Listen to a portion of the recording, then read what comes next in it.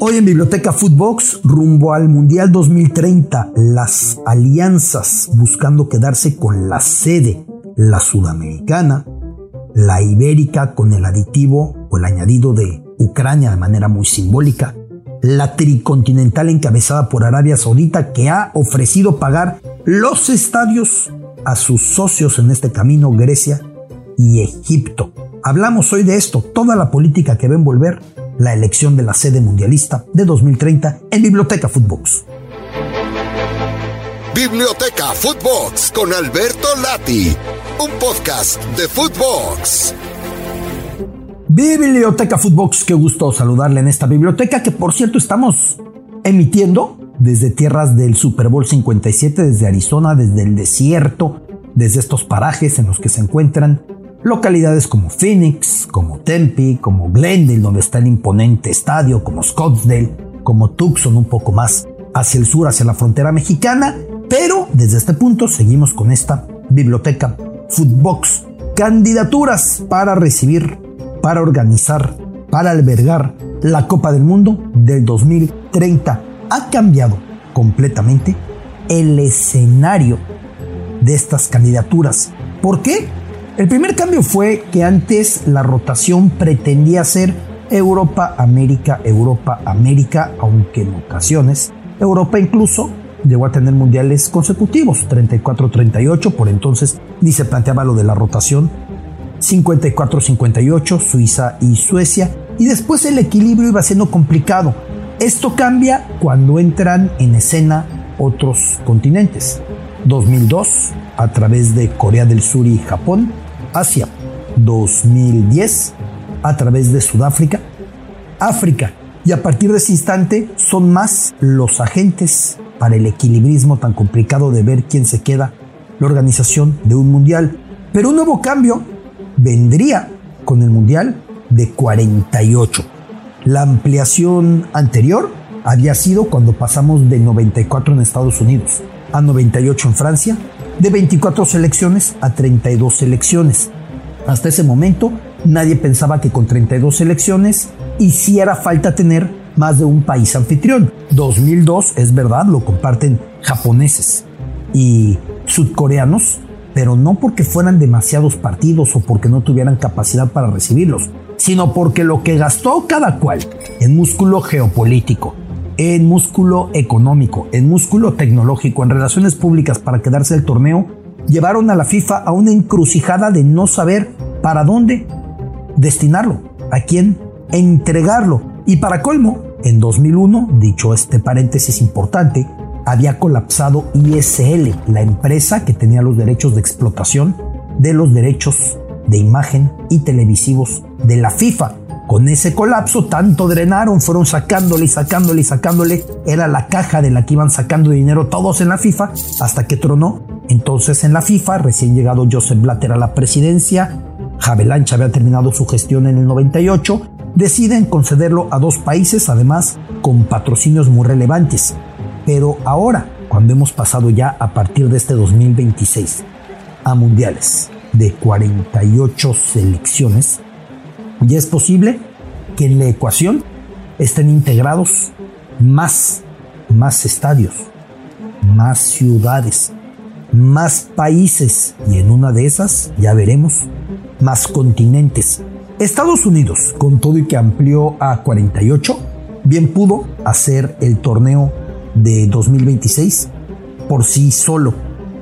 Contaba con los estadios, cuenta con la infraestructura, con la logística, contaba con los votos. Recordemos que la administración de Gianni Infantino llega a la FIFA tras el FIFA Gate, que se llevó a Joseph Blatter y a Michel Platini y a tantos más.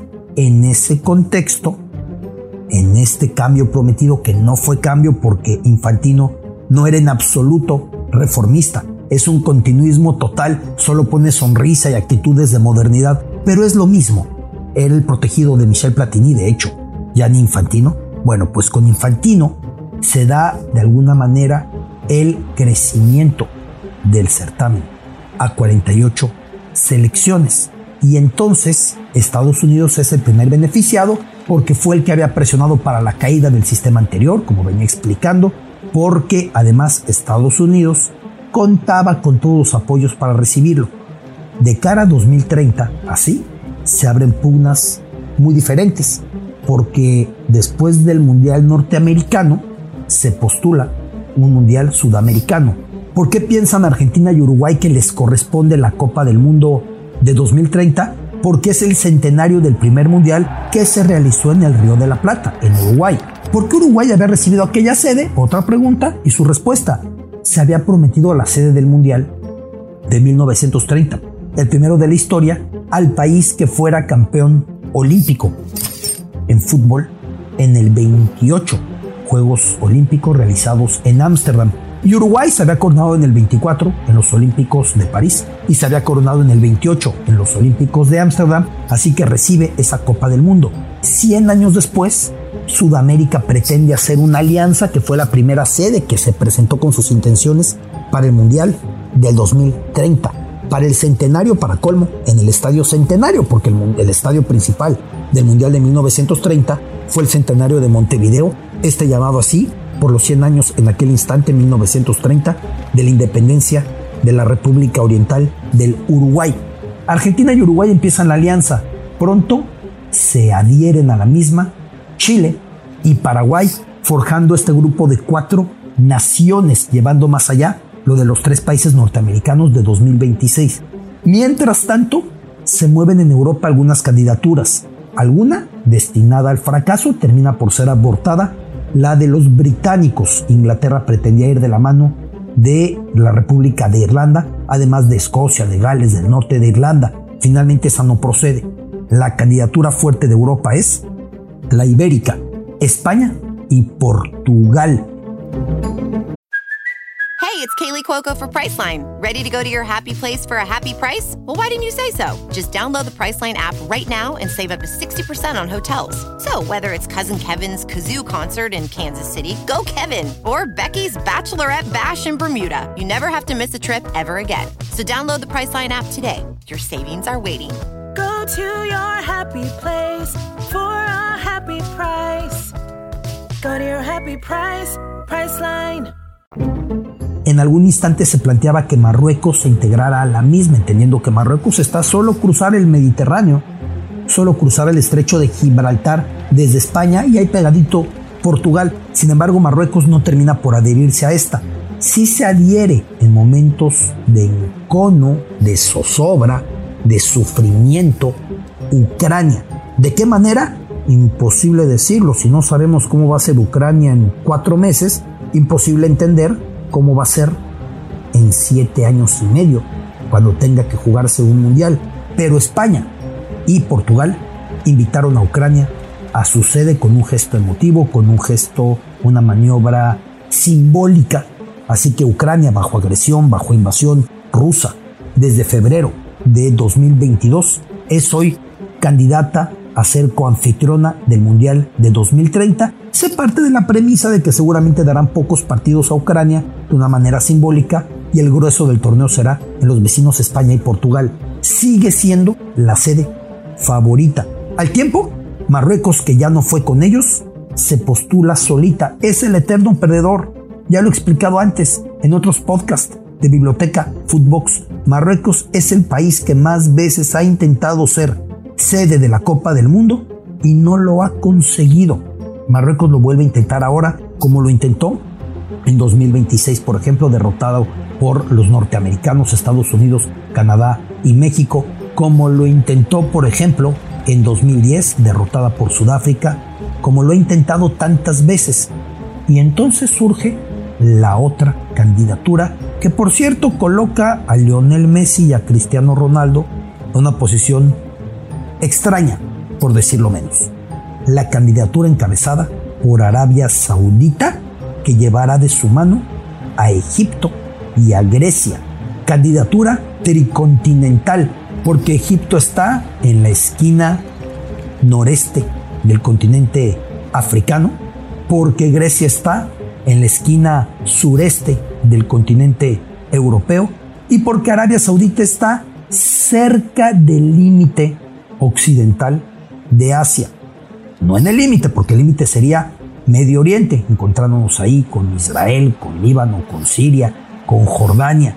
Pero cerca de ese límite se encuentra la península arábiga, donde están las ciudades santas del Islam, la Meca y Medina, vinculadas directamente con la vida del profeta Muhammad o Mahoma. Pues bien, Arabia Saudita se presenta para esta sede tricontinental. ¿Qué pretende Arabia Saudita incluyendo a Egipto y a Grecia? Primero, proyectar diversidad, porque Grecia es un país cristiano ortodoxo. Segundo, y más importante, recopilar votos por doquier. Piensa Arabia Saudita, si Egipto logra atraer una buena porción de los votos africanos, finalmente Egipto es la máxima potencia del fútbol africano a nivel de clubes, con Al Ahly, con Zamalek. Si Egipto logra traer votos del continente africano, si Grecia logra recopilar algunos votos del continente europeo, aunque me queda claro que la mayor parte serán para España, con Portugal y Ucrania. Si Grecia logra por ahí recabar algo, y si Arabia Saudita logra hacerse fuerte en el mundo musulmán, en el mundo árabe y sobre todo entre los votos asiáticos, ¿acaso logre quedarse el Mundial? Pero la apuesta de Arabia Saudita no es solamente por los votos, es también por tener mayores áreas de influencia. Fútbol de por medio. Ya vio Arabia Saudita que un país al que ninguneaba por ser muy pequeñito, un país al que amenazó siendo península con convertirlo en isla, rebanando la tierra, abriendo un canal cuando empezaron sus tensiones en 2017 con el bloqueo a Qatar. Ya vio que Qatar tuvo su mundial y además lo tuvo con éxito. Y después de tantas amenazas en la inauguración estuvo pegadito al emir de Qatar y al emir padre Mohammed bin Salman, el omnipotente, el todopoderoso príncipe heredero saudita, quien en realidad opera el país cuyo músculo va ejerciendo de una manera muy deportiva. Tiene por ahí el Gran Premio de Fórmula 1, generó la liga alternativa o el torneo alternativo de golf, LIV, que es un trancazo tremendo y se llevó a grandes golfistas del mundo como el mexicano, por ejemplo, Abraham Ancer. Ahí está, y es o manejada desde Arabia Saudita y con capital saudita, y los torneos tenísticos y el equipo Newcastle, y llevarse a Cristiano Ronaldo a jugar al Al Nassr por cifras escalofriantes de dinero, y tener a Lionel Messi como embajador de turismo del reino de Arabia Saudita. Curiosa maniobra, porque empezó Messi a tributar y a cobrar de esta forma, y por esto, cuando Arabia Saudita todavía no terminaba de abrirse a turismo. O sea que ya tenían un figurón promoviendo el turismo y todavía nos abrían al turismo. Cristiano Ronaldo entonces cobra en Arabia Saudita y de alguna manera es embajador de Arabia Saudita, aunque su país Portugal busca el Mundial 2030. Lionel Messi es imagen de Arabia Saudita para difusión, para promoción turística, y al mismo tiempo su país Argentina busca la sede del Mundial 2030. Los dos titanes del balón envueltos en esta situación, Messi y Cristiano. Ha trascendido en las últimas horas que Arabia Saudita ofreció tanto a Egipto como a Grecia pagar todos los gastos derivados de la construcción o mejoras de estadios para la Copa del Mundo. Grecia tuvo los Olímpicos de 2004 a un costo muy elevado. El país quedó en bancarrota, la resaca económica sigue y sigue, con estadios que apenas se han utilizado desde entonces. El caso de Egipto, su infraestructura deportiva está por demás deteriorada. Se sabe que el nivel de influencia de Arabia Saudita en Egipto es tremendo, es brutal, sobre todo desde la caída de Hosni Mubarak y la consecuente primavera árabe y toda la inestabilidad que vino, la junta militar, la hermandad musulmana. Es enorme la influencia de Arabia Saudita en Egipto y sus inversiones. En cuanto a Grecia, vale la pena decir que el primer país al que viajó de la Unión Europea, Mohammed bin Salman, el príncipe heredero saudita, luego de las acusaciones directas y confirmadas con filtraciones de que estuvo involucrado en el asesinato del periodista Jamal Khashoggi, quien ingresó al consulado saudita en Estambul y ya no salió con vida? Se apunta de ese asesinato a Mohammed bin Salman, al príncipe heredero, el primer país de la Unión Europea que visitó este político desde ese incidente que lo mantuvo señalado directamente por la Unión Europea fue Grecia. Su relación con el país heleno es enorme y trasciende que indicó al primer ministro griego del partido Nea Democratia, el partido de derecha moderada, a Kyriakos Mitsotakis, que él se ocuparía, Arabia Saudita se ocuparía de pagar la fiesta. Quiere que aparezca Grecia, quiere que aparezca Egipto, por lo que proyecta con otros dos países, pero también por los votos que puede recabar y por lo que esto puede beneficiar para posicionar a Arabia Saudita como una potencia con presencia en toda la masa de África, Asia y Europa. Una apuesta muy avanzada, pero que no nos sorprende si vemos cómo se han dado los acontecimientos. En box llevó la pelea revancha del mexicano Andy Ruiz contra Anthony Joshua, Arabia Saudita.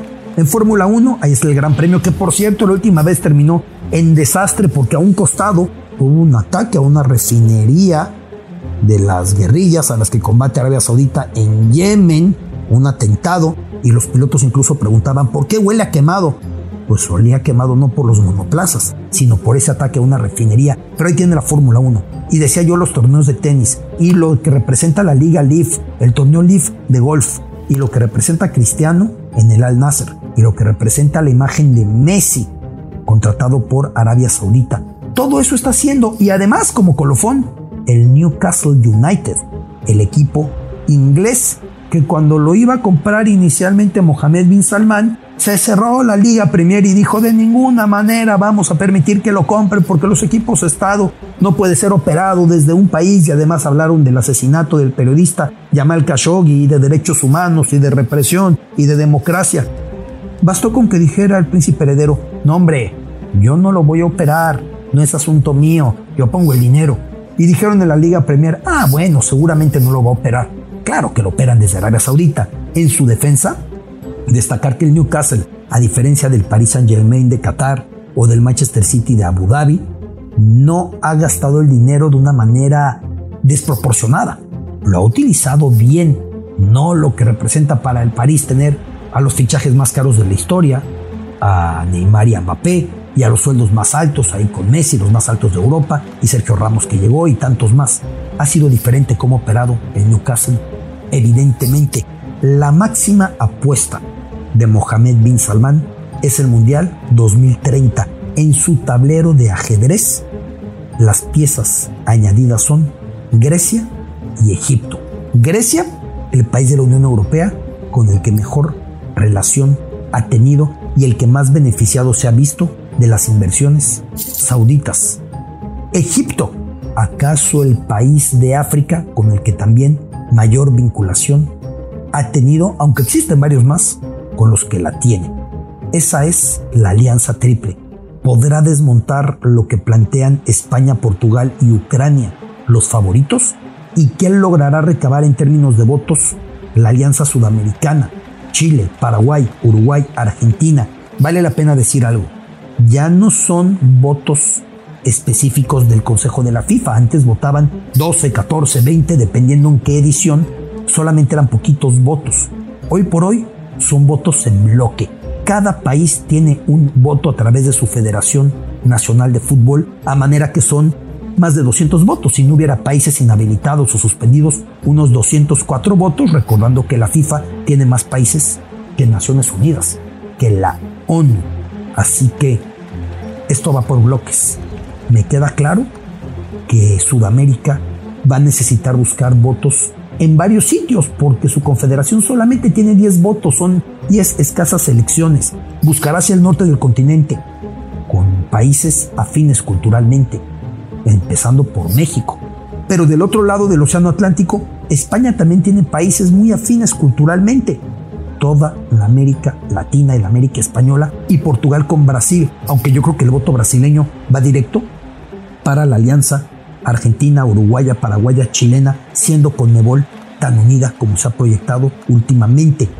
En cuanto a los votos africanos y asiáticos, la duda es si se los va a quedar Mohammed bin Salman con esta alianza. Si se los quedara, de una vez les digo, regresaremos al Golfo, regresaremos a la península arábiga mucho más pronto de lo que hubiéramos imaginado. 8 años después de Qatar, 7 años y medio después de Qatar, estaremos ahí de vuelta. U 8 otra vez, porque acaso el Mundial no pueda ser en verano por el clima que ya conocemos que impera en el Golfo en los meses de junio, julio. Otro Mundial prenavideño, otra vez pegados al Golfo, otra vez en la región. Vamos a ver cómo se dirime esto. Arabia Saudita busca para tales fines posicionarse con fuerza, con todo su dinero, que es muchísimo, con todo su peso geopolítico, que es muchísimo, con todo el poder de uno de los hombres con mayor nivel de influencia e impacto hoy en el planeta, Mohammed bin Salman, busca ajustar todo para quedarse en Mundial 2030. Biblioteca Footbox. Esto fue Biblioteca Footbox, un podcast con Alberto Lati, exclusivo de Footbox.